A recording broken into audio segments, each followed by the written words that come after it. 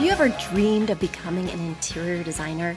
You don't want to go back to university, you don't want to work for a large firm, but you just don't know how to get started. You want flexibility, you want to pursue your passion, and you want to make income. Well, you should definitely check out the Uploft Interior Design Academy.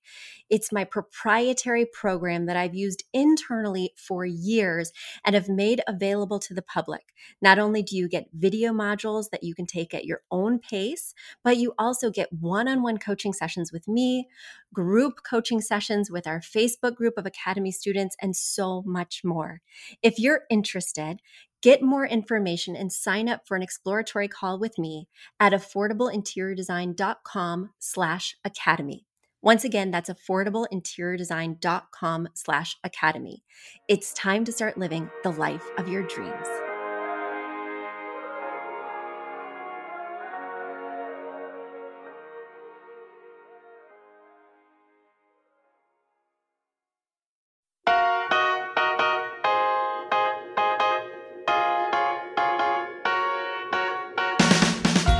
You don't need a high-end designer or a lot of money to get a luxe look. Be your own interior designer with big design, small budget. Here's your host, Betsy Helmuth.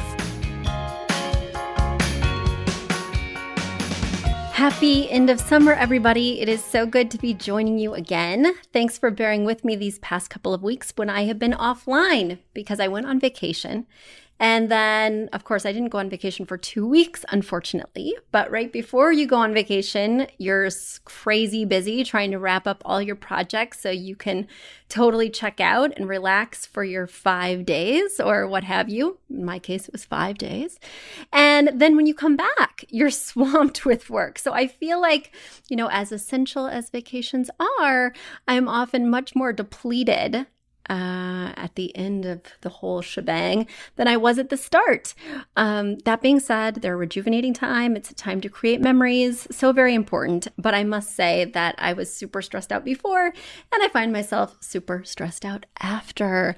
I'm working late every night. I'm working long hours every day, wrapping up everything and getting everyone ready for back to school. And I'm not talking about my kids. I'm talking about your kids. I'm getting their rooms redone.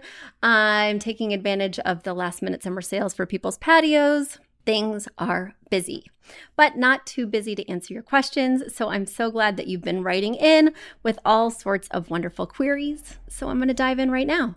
And speaking of diving into questions, keep them coming. I would love to answer your questions at Betsy at affordableinteriordesign.com. Of course, on our Facebook page, Affordable Interior Design, and anywhere else you would like to post a question. What else did I want to say about that? There's something that came to mind. Oh, well, it's all a blur. And speaking of, I do have a question, or no, more of a comment. Amy, you are right. When you have young kids, it is not a vacation, it's a trip. That being said, my kids are getting old enough that they're pretty self-sufficient. So they'll wake up in the morning at 8 a.m., whether we're on vacation or not, and toddle into the living room, put on their Netflix shows, pour their own cereal, eat unhealthy granola bars, and leave us alone until like 10 a.m. So it still somewhat felt like a vacation. We did have to do a lot of kid-oriented stuff, but luckily my husband and I are kids at heart. So we went to Wildwood, New Jersey, and we played skee ball, and we went to the splash zone. And in the mornings, I would kind of sneak away for an hour or two and go to the beach and just get really zen and get a donut on the boardwalk and watch the dolphins. There are dolphins in New Jersey. I'm probably really uneducated, but I had no idea that you could watch dolphins in New Jersey. And you mentioned, Amy, that you're wondering what my favorite source is for seasonal wreaths. Oh, no, you didn't. Oh, no, you didn't. It is so bugging me. All the Halloween stuff, the fall stuff, even back to school, I can't really take it. I'm truly in denial that summer is over, but fine, Amy, you want to know, and I will tell you. I don't typically do a lot of seasonal decor in terms of wreaths because most of my clients are in the city and they can't have stuff on their front doors in apartment buildings. But I do like Michael's. I do like places like Grandin Road or Front Gate. I think that they do seasonal decor really well. I think Pottery Barn has really lovely and sometimes sophisticated seasonal decor, and those can be an oxymoron, seasonal decor and sophisticated, especially sometimes at places like Michael's. But I'm okay with cheese if it's around holidays. Williams-Sonoma Home has lovely seasonal decor. So that would be my favorite place for wreaths. I hope that helped. All right, let me get back into this mailbag here because we have pressing questions. And the first one came from Tina. Tina writes, "Hi, Betsy. I love your show. You gave me some great advice when we moved into our house 3.5 years ago, and now I have a couple of new questions. The house is a tri-level built in 1974. We purchased it from a flipper. They did a bunch of subpar finishes. One of those finishes was the kitchen wall cabinets. They are fine quality cabinets. They're supposed to be mounted about 54 inches off the ground, according to the internet. But they mounted these cabinets 62 inches above the ground. That means because I am also only 62 inches tall, I cannot reach most of the items in any given cabinet without a step stool. And I, as well as any other person under 5'7", can see the ugly underside of the cabinets without even trying. This brings me to two of my questions. First of all, if we were to do a tile backsplash, which I do think would look nice, how high should it go? Doesn't a backsplash usually go to the bottom of the cabinets? That would be almost 2 feet of tile, which does seem like a lot. Does the backsplash wrap around the whole kitchen wherever there's a counter? Secondly, have you ever dealt with this sort of issue? Can the cabinets be moved down without destroying them? We are realistically going to be in this house for another 3 to 4 years, and I don't know if I can take it if the cabinets are all so far above my reach. The last question for now is about molding. Our house is pretty typical. Well, you know what? Let me wait, Tina. Let me answer this first thing since the molding is a true departure. So you are planning on reselling. And yes, those cabinets are freakishly high. And that means that anyone who purchases the space, anyone who's looking to buy, will notice that the cabinets are high. Kitchen is one of those places that people are looking at very critically. Kitchens and bathrooms, they're looking at very critically because, of course, they don't want to have to go to the expense of redoing them, and they're going to be using them all the time.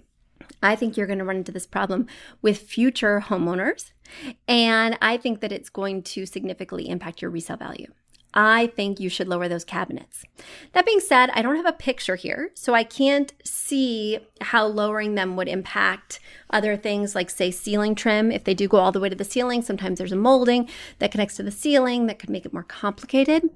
But I think it would definitely be worth exploring, not only for your peace of mind and your ease of use, but also for someone in the future who will be paying top dollar for your beautiful space with normally placed cabinets.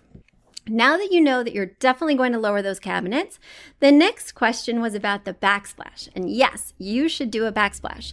And yes, the backsplash should go from the countertop all the way to the cabinet, unless there's a piece of trim that connects the countertop to the wall, in which case it would be from the top of that trim all the way to the cabinet. You don't want to leave a gap. Now, if you did have a really large space between the countertop and the cabinet, in other words, if you were not going to lower the cabinets, or if you find that it's prohibitively expensive or difficult to lower those cabinets, you would still do a backsplash all the way from the countertop up to the cabinet, but the thing that you would change is the size of the tile. So you'd want to make sure not to do teeny tiny tiles because it would look frenetic and it would look like a ton of tile. Rather, you would do mid-sized tiles or even slightly larger tiles that would make it feel like it wasn't as frenetic, like there's not so many grout lines and pattern changes. Additionally, you wouldn't want to draw someone's eye to the freaky nature of the height or the disproportionately large amount of Backsplash? So I would do something that's not too eye-catching. Don't do something in red. Don't do something in a loud pattern. Do something that's somewhat more subtle, more conservative. Maybe something that ends in a straight line, like stacks of subway tile. So when the next person decides to come and move those cabinets, they can just cut the tile versus having to do something really tricky with, say, a herringbone pattern or something, in which case cutting it could be more complicated. So I hope that helped. And your very last question about this particular topic was, should it go everywhere where there is countertop? And yes, indeed, it should go everywhere that there is countertop. And because you're doing a larger format tile for your backsplash, not doing something small like a mosaic, then I might be inclined, even if there's wall, to do some tile on the wall. For instance, in my kitchen, I have expanses of wall that are somewhat connected to those countertops. And I did the whole wall from floor to ceiling in that tile. And people come in and they're like, wow, this is really cool. It looks like a bold statement and it's quite affordable. I got my tiles at Home Depot. Let me get to your next question, which was about molding. Betsy, my last question for now is about molding. Our house is pretty typical, a 1970s layout, but I would like to add molding around the windows or at least the sills, rather than just plaster that there is now. And the doorways between them that don't currently have trim on them. Would that be weird? There are baseboards and molding on the door frames that have doors, i.e. the bedrooms, bathrooms, and not the closet. Thank you so much, Tina. Well, this flipper, I have questions for them because they must have not read my book or looked at too many manuals, because it does seem that they skipped some steps. So I would not put trim around the door frames that lead from one room to another, but that don't actually have doors. I would call those openings more than door frames. And I would not put trim around those because it is not a traditional home. It's from the 1970s. If it were something like pre-war, if it had chunky moldings everywhere, I may be more inclined to do that. But then you also have to add a piece of wood on the interior. Well, you don't have to, but it could look nice. It looks more complete, and that's just opening a can of worms. So anyway where there's not a door, anyway where it's just an opening, I would not put the trim. But around the windows, I do think trim would help to complete the look, and I do think you should put it there. If you have standard size baseboards, in other words, 4 inches or less, make sure that you don't do a window trim that exceeds that height or width, as it were, because you don't want the window trim to be more prominent than the baseboard trim. You want the baseboard trim to be more prominent than the trim around the windows. And so I think that answered the question. Good. Well, thanks for writing in, Tina, and thanks for being a fan. And now it's time for a quick commercial break. I have a question that has come in from Amy. She writes, Betsy, I am preparing my house for sale. I have dated golden oak cabinets with hideous leaf-shaped hardware that definitely needs replacing. Do you have a go-to simple hardware style that you would recommend as classic?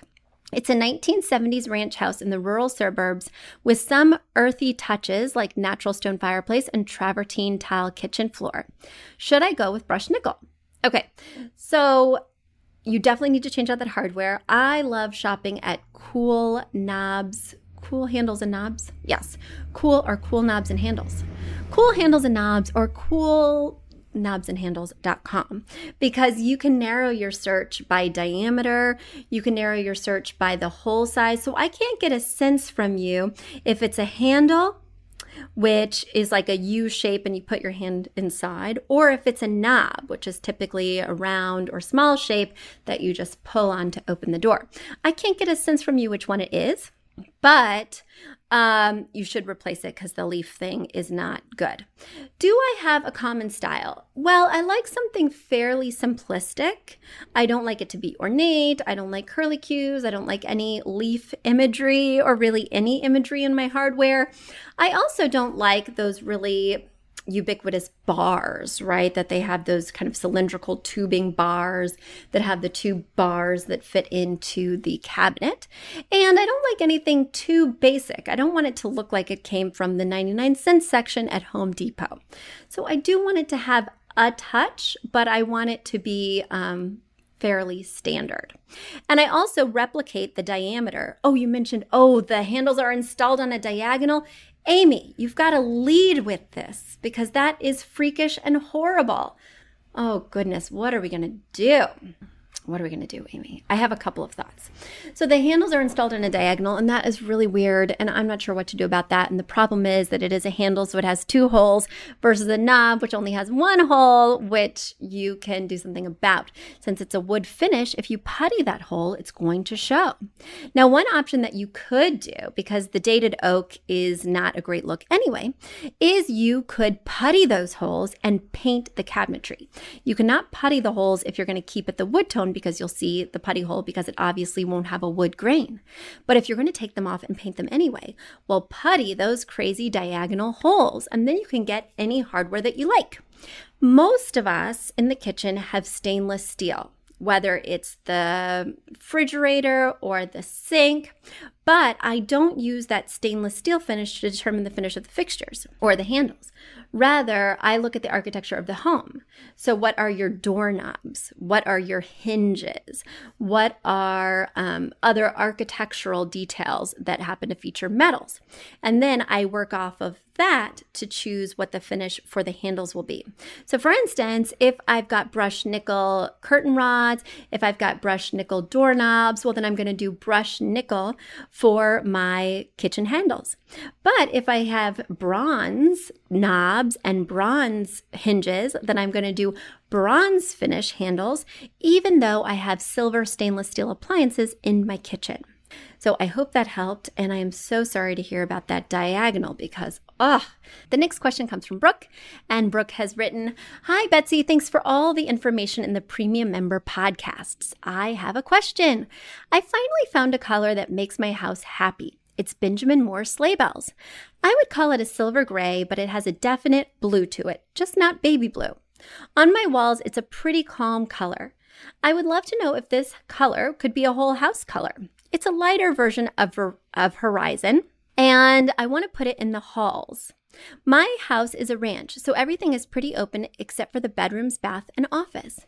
Is it okay to have navy leaning towards peacock, but not quite powder blue and terracotta as my color scheme? Or do navy and powder blue count as one color? Terracotta is only in the old rugs I've inherited, but I wouldn't want it anywhere else." Totally off topic, but if anybody watches The Handmaid's Tale, I'm wondering if they are decorating in the blue of the show. That's where my blue is coming from. I call it Serena Blue. Thank you, Brooke. All right, Brooke, I do have thoughts about this. So I looked up sleigh bells. I looked up sleigh bells, and I do think it has too much of a tinge of blue to be an all-over color. It really does read blue. Now, it's icy, it's cool, and I'm not completely opposed to it, but it's going to inform that whole open area. So I would rather you lean towards Horizon, which really doesn't have that tinge of blue and feels like that mellow gray. That will be more adaptable should you change your design style or want to change those accent colors.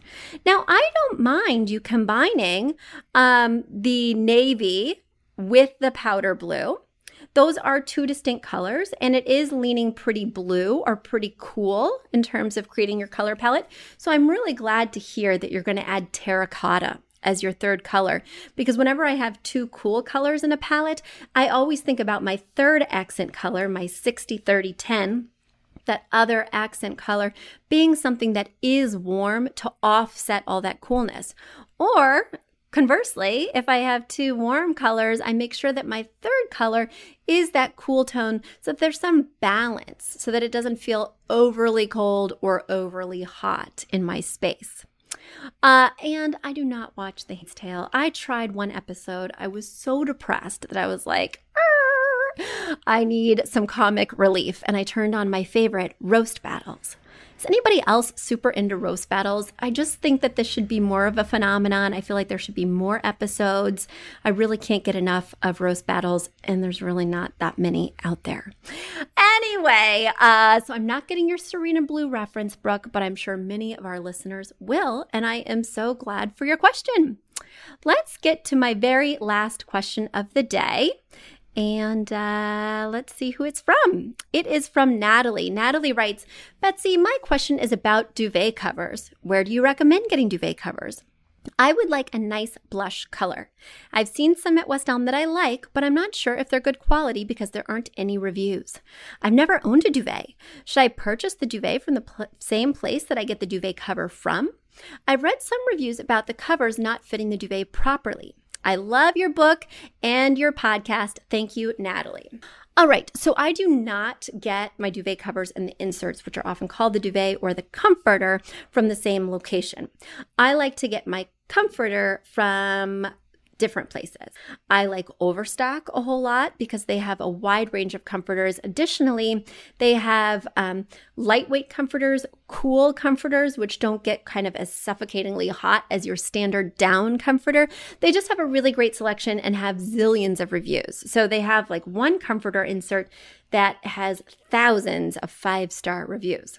The other place I like to go is Macy's. They have really great inserts. And I like the company store. They have beautiful, comfortable, luxurious bedding. In terms of the actual cover, I don't think that the quality has to be that amazing. This is something that you're going to wash much more regularly than you will the comforter. This is something that you're going to swap out much more regularly because you'll want to change it because after many, many washings, it will look dingy. The thing that I look for when I'm choosing a duvet cover is I look for something with a texture. Because if it's flat, if it's that beautiful blush color, but it has no texture, it's going to look wrinkly every time you pull it out of the dryer. Every time you put it on your bed, you're going to see every wrinkle, every crease, and it's going to look crap-tastic. So I prefer the duvet covers that have a pin tuck or a ruching or even a waffle type texture. There's lots of great textures, but basically if I crunch it with my hand, this is how you can test it in the store because you're not going to put it in your dryer in the store. But if you crunch it with your hand, just like that, just crunching, then if you release and it shows the wrinkles, it's not the duvet for you because who has time to iron their duvet cover? That being said, I think West Elm has lovely textured duvet covers and a few that are in blush. I think Pier 1 has beautiful options.